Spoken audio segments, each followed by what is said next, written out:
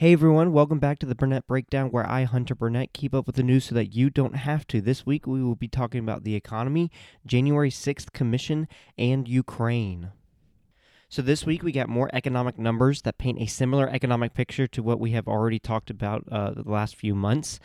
When new applications for unemployment benefits were lower and remained near historically low levels. Initial jobless claims fell by 18,000 to a seasonally adjusted 215,000 for the week ended February 26th.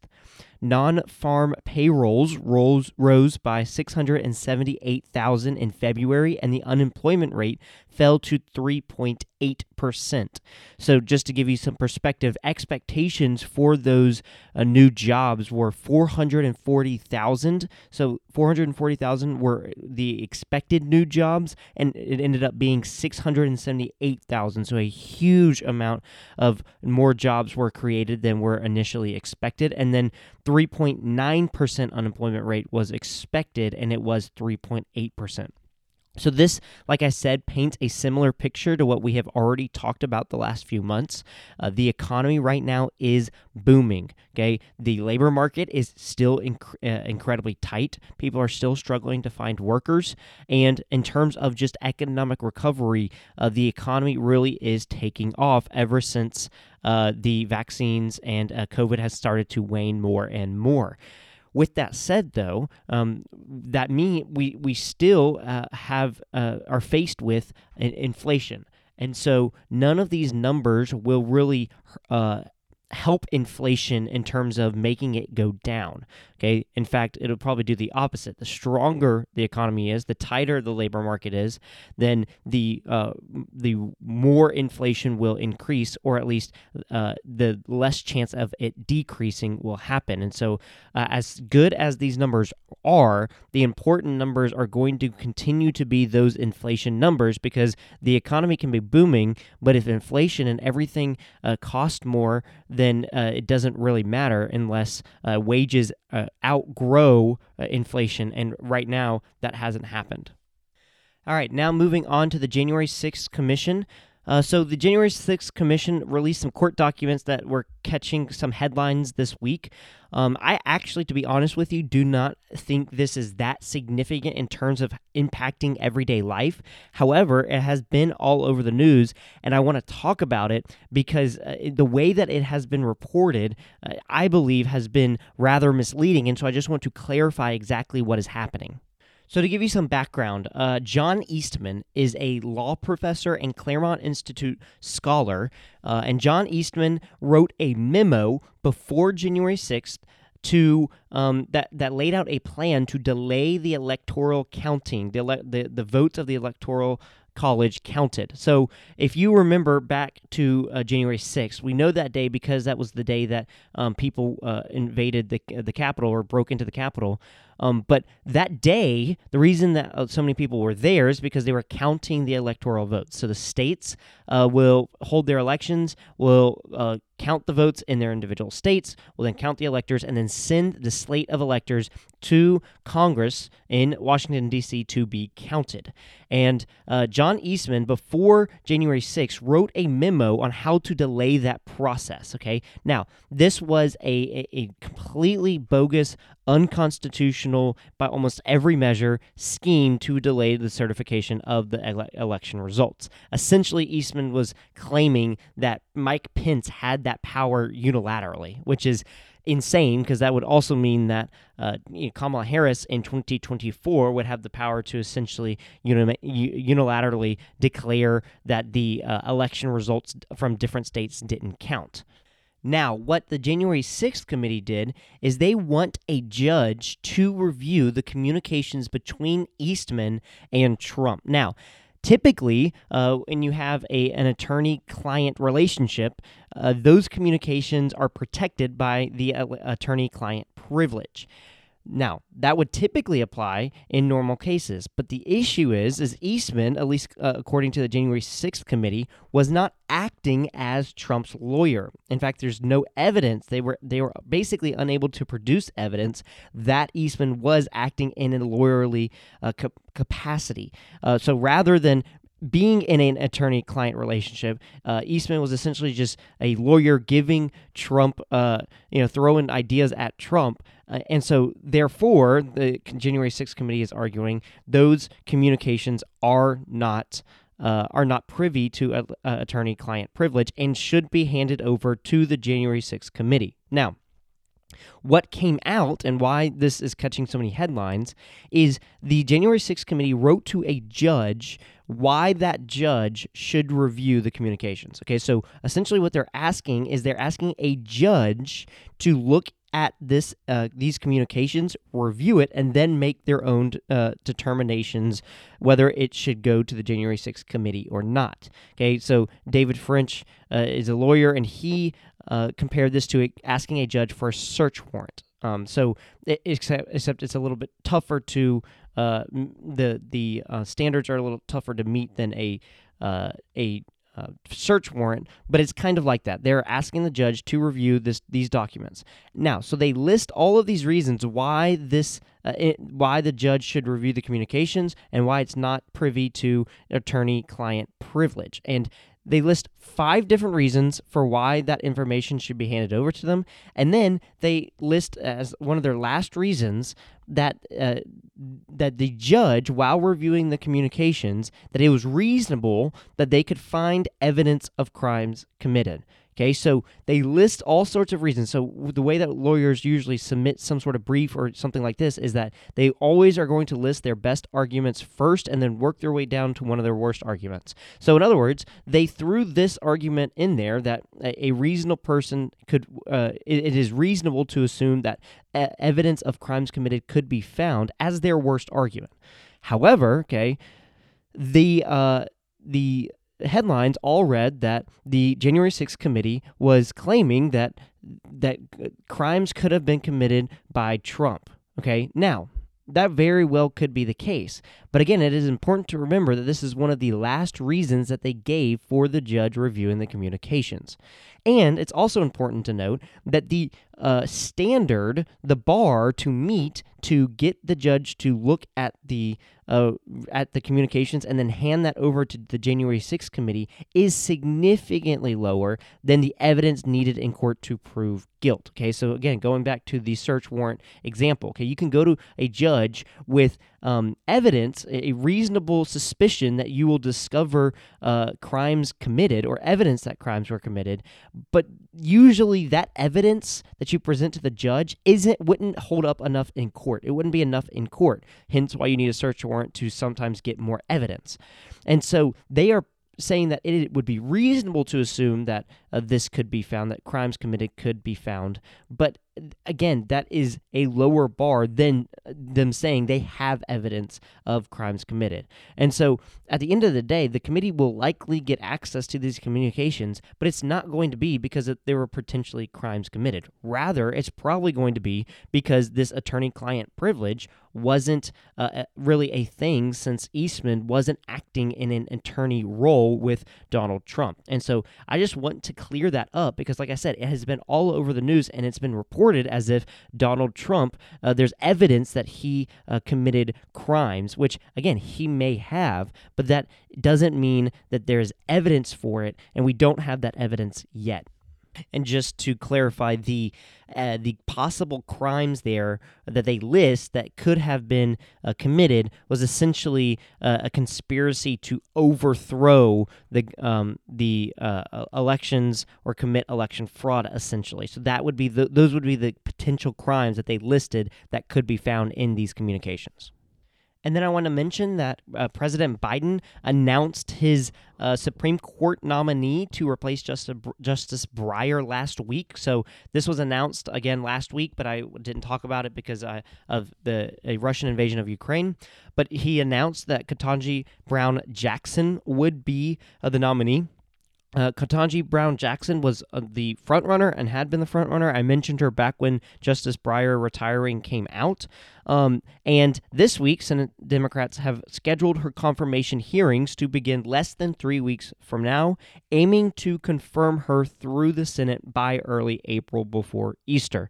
So just to remind you that Ketanji Brown Jackson is immensely qualified. She is a Harvard undergrad and law school, clerked for Justice Breyer at the Supreme Court. She was on the Sentencing Commission, then was on the District Court, I believe, and then now is at the D.C. Circuit U.S. Court of Appeals, largely seen as kind of the training ground for the Supreme Court. I mention that because there's going to be that constant quote-unquote doubt because Joe Biden limited his search to a black female, and it is just important to note that she is immensely qualified. She would be immensely qualified regardless of whether Joe Biden limited his criteria that way. Again, I said at the time that I hated that he did that because there would always be this potential doubt that maybe she's not really qualified, but she is really qualified now. With that said, that doesn't mean that I'm going to agree with her decisions, okay? That doesn't mean that I would even confirm her if I was in the Senate. I haven't delved deeply into her views, but I am assuming that she is a progressive because she is replacing a progressive in Justice Breyer. So I disagree with the progressive view of constitutional law and the way that they interpret the Constitution. So because of that, I don't think I will probably agree with many of her decisions, and I will probably criticize her decisions. And I just want to go ahead and get out ahead of this and say that is not because I am racist. It is not because she is a black female.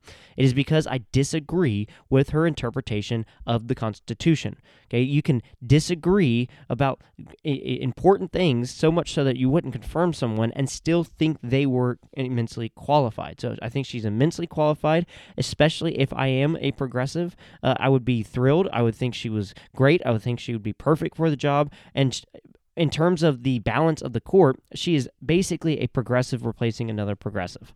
Again, I haven't delved that deeply into her rulings, but that is my assumption. And so in terms of balance of the court, it's not going to be that drastic. And in fact, this Supreme Court confirmation could really be one of the less eventful Supreme Court nominees maybe in my lifetime. It's just going to be, hopefully, there won't be many curveballs, won't be too hostile, and she can join the court. And if I'm lucky, maybe Clarence Thomas can convince her that he's right instead of her other progressive colleagues there. And then finally, I do want to, mention this State of the Union was this week. I did not listen to the State of the Union, did not watch the State of the Union. I don't like the State of the Union. I think the State of the Union is too monarchical. I think it is too like the president. It treats the president as if he is a king, as if he is making pronouncements, as if he has all the power, and we all listen and obey him. And that's not the case. In fact, the State of the Union was, for the vast majority, for the first half of the United States history, was just basically a letter written by the president to Congress. It wasn't a speech. I believe the speech part came in with Woodrow Wilson, if I'm not mistaken. And so I don't like it. There's never anything of substance there. It should be a letter that is capped at 500 words, and we can all move on with our lives. And now on to international news, and we are again talking about Ukraine. I know we have talked all about Ukraine for a long time now, but it really is the center of really all the news recently. So to remind you, Ukraine was invaded by Russia last week, and it was a little bit of a surprise at how well the Ukrainians were fighting off the Russians. There was kind of a large belief that the Russians were going to kind of quickly go in, depose of the government. Ukrainians would kind of run or flee, or at least not fight that hard, but that is exactly what did not happen. The Ukrainians have been tough, they have been defensive, they have fought, and they still have control of the country, which is a pretty big deal. In fact, not just control of the country, but reports are that they still have control over the air, which is really remarkable considering that was supposed to be kind of the first thing that went, is the Russians were supposed to come in, swoop in, and grab kind of superiority over the air, which would give them an advantage that would make the rest of the invasion easier, and that doesn't seem to have happened at all. In response to the invasion, as we talked last week, the United States and other Western countries had opened economic sanctions or enforced economic sanctions on Russia. And I mentioned how the sanctions were a good first step, but really there needed to be a little bit more done. And I mentioned in particular disconnecting Russia from SWIFT.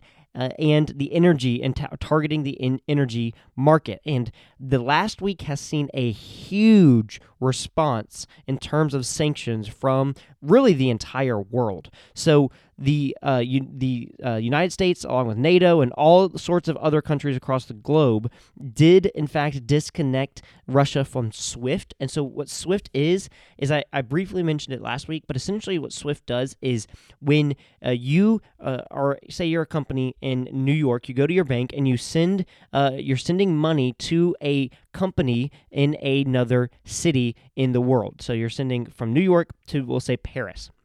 Well, when you do that transaction, the bank, the specific branch has a particular number or code that it sends to the bank of the branch that you're sending to it and that you're sending the money to in Paris. And so what that code does is it doesn't transfer any money, but it communicates. It's a message that tells that bank in Paris to credit the account of the company that you're sending money to. So it is the lifeline, the lifeblood of international trade, because anytime a business is buying anything from another country, they have to use SWIFT. And so disconnecting Russia from SWIFT was huge because it basically disconnects Russia from international finance whatsoever, because the SWIFT system is used, like I mentioned last week, by 11,000 banks in 200 plus countries. It is the lifeline of international trade. So that disconnected Russia from the world economically. Then, in another remarkable step in terms of sanctions, the rest of the world has come together, united, and has put sanctions on the central bank of Russia, the central bank reserves. And so, what this is in Russia, their central bank has assets in different currencies. So, for example, Russia may have $200 billion worth of American dollars. They may have $300 billion worth of euros, and they have all of these assets in foreign currencies. And so usually what happens is that foreign currency isn't held within the borders of Russia. Rather, it is basically an IOU from the central bank in, let's say, the United States. So the central bank of the United States, the Federal Reserve, is telling the Russian central bank, hey, we owe you $200 billion. So it's not the bank in Russia doesn't actually have possession of it. Okay, so what these sanctions does is it prevents Russia from accessing those dollars. So essentially, the United States Federal Reserve is saying, actually, we have these $200 billion worth of IOUs, but we're not going to give it to you. Okay, we're not going to give you any of that, and you're not going to have access to any of that. And then the European Union did the same thing with the euro, and so why this is a big deal is because what central banks typically do with those foreign currencies is they will say the Russian ruble is dropping in price. In order to ensure it doesn't drop too low, the Russian central bank can spend dollars that they have in their central bank reserves and buy the ruble, which kind of softens the blow a little bit. It prevents the ruble from dropping so low. So they'll use a foreign currency to buy their own currency to kind of prop up the price a little bit. Well, without access to those assets, because the countries around the world have prevented Russia from having access to those assets, they are unable to basically back up their ruble at all, which has led to the Russian ruble just absolutely tanking in price. It has dropped. It was down over 40%. It is just drastic in terms of economic damage that it is going to cause to Russia. this will almost surely lead to some sort of hyperinflation in the Russian economy. This will also, with the fact that they are cut off from international trade through sanctioning of removal from SWIFT, the Russian economy is going to free fall. And so what Russia has done in response is they have kept its stock market closed, and they aren't letting foreign companies divest from Russian holdings. So as these sanctions have gone out, these companies are kind of forced to sell a lot of their investments in the Russian economy or Russian companies. So if a Russian bank is sanctioned, there's the United States banks or investment firms or whatever can't invest in those banks, so they have to sell those holdings. Well, the Russian government is not letting them sell. They're not letting anyone in Russia buy those investments. And so that is huge in terms of long-term investment, because what company, what country is going to do business in Russia ever again if they are just basically left holding the bag because they can't divest from these Russia holdings? So this is not just right now that there's going to be economic damage, but this is laying the groundwork for economic damage in Russia for a long time coming. Also, what's interesting is that the energy sector hasn't been focused on yet in terms of sanctions, but energy companies within the energy sector have voluntarily pulled out of investments in Russia, which is pretty remarkable. And it's on top of that, they are almost refusing to buy oil. So Russian oil was trading at a significant discount to other oil and was still struggling to find buyers. So at one point it was down like $20 a barrel cheaper than the rest of the world, and yet no one was buying it because they didn't want to have their name associated with buying Russian oil or funding the Russian government. So this is energy companies voluntarily doing this, not economic sanctions, which is a remarkable thing. And even companies like Apple have pulled apps from Russia. YouTube has blocked Russian Times and different Russian media sites. Apple Maps has removed itself from. I mean, just so many companies are willingly pulling out of Russia, which is just going to increase the economic damage done in Russia.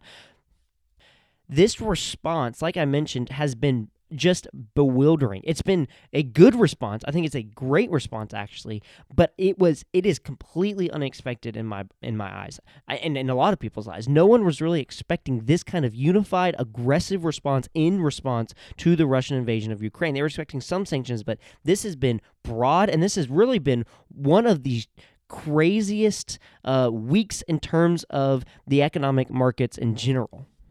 Now, in terms of the war itself, Russia has turned more aggressive in its war efforts and have begun to have hit civilian areas and seem to be targeting civilian areas, which are essentially war crimes. There's video after video of schools being hit and apartment buildings being hit in these cities, and the idea is to basically make the Ukrainians submit, make them desperate, and call for their government to submit by inflicting so much damage. And this is remarkable, especially because if Russia wants to occupy Ukraine, then they're going to, at this point, occupy a destroyed country with not much in it.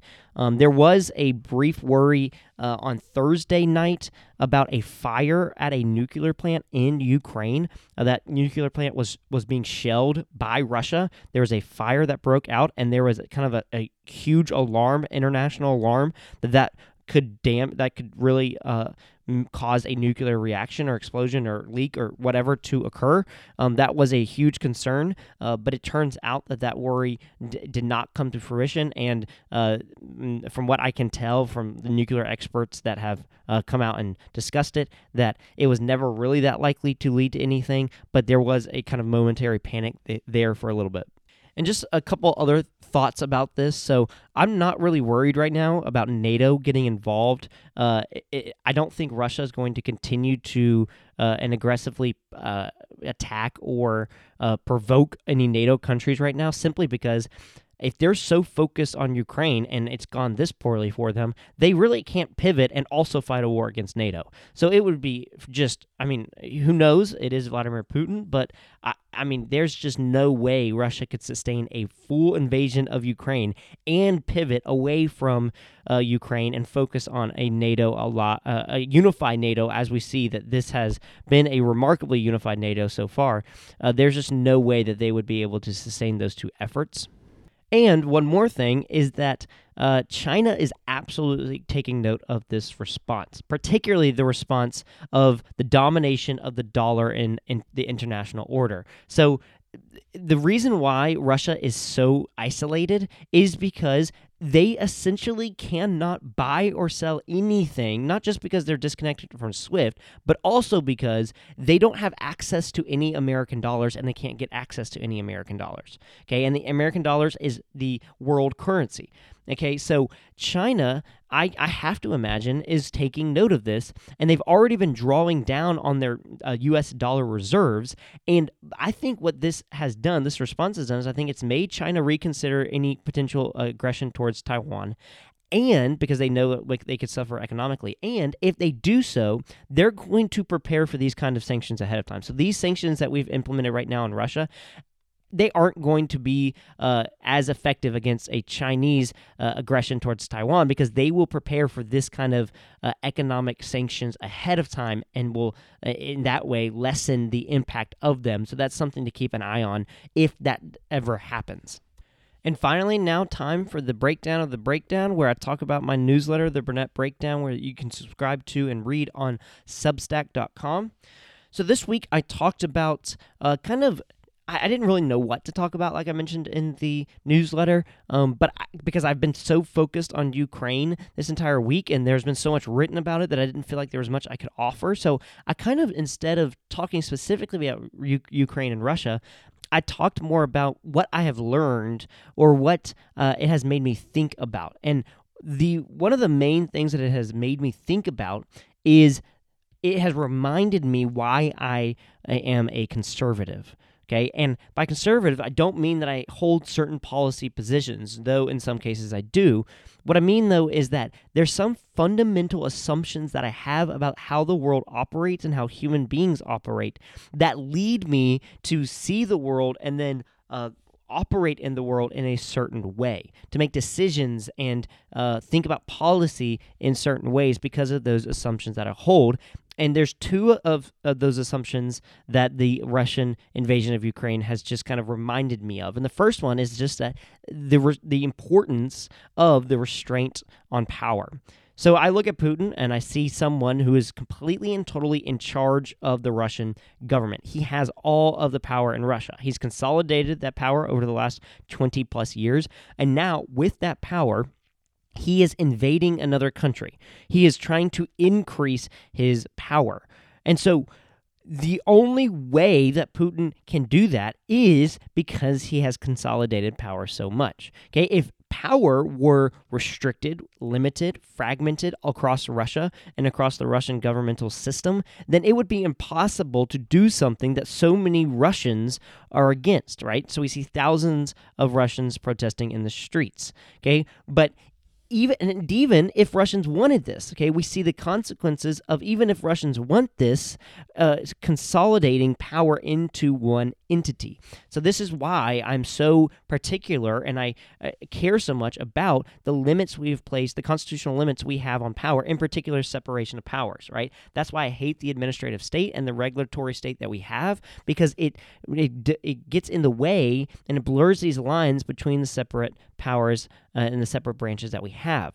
So, instead of the legislative branch being where laws are created, we have the Congress has passed that off to the executive branch, these administrative agencies that now have the force of law, and they make regulation that have the force of law, and then the executive branch in which they operate within then execute the laws, and it's just a consolidation of power within the executive branch, and I think that's unhealthy, and I think a core fundamental assumption of conservatives is they're skeptical of power because they understand that power can be used poorly because humans are flawed. Also, the other fundamental assumption to remind me is the importance of gratefulness and the reality that I have the capacity to be grateful because I'm not constantly looking for things to fix, because I'm searching for this perfect world or this utopia or this ideal.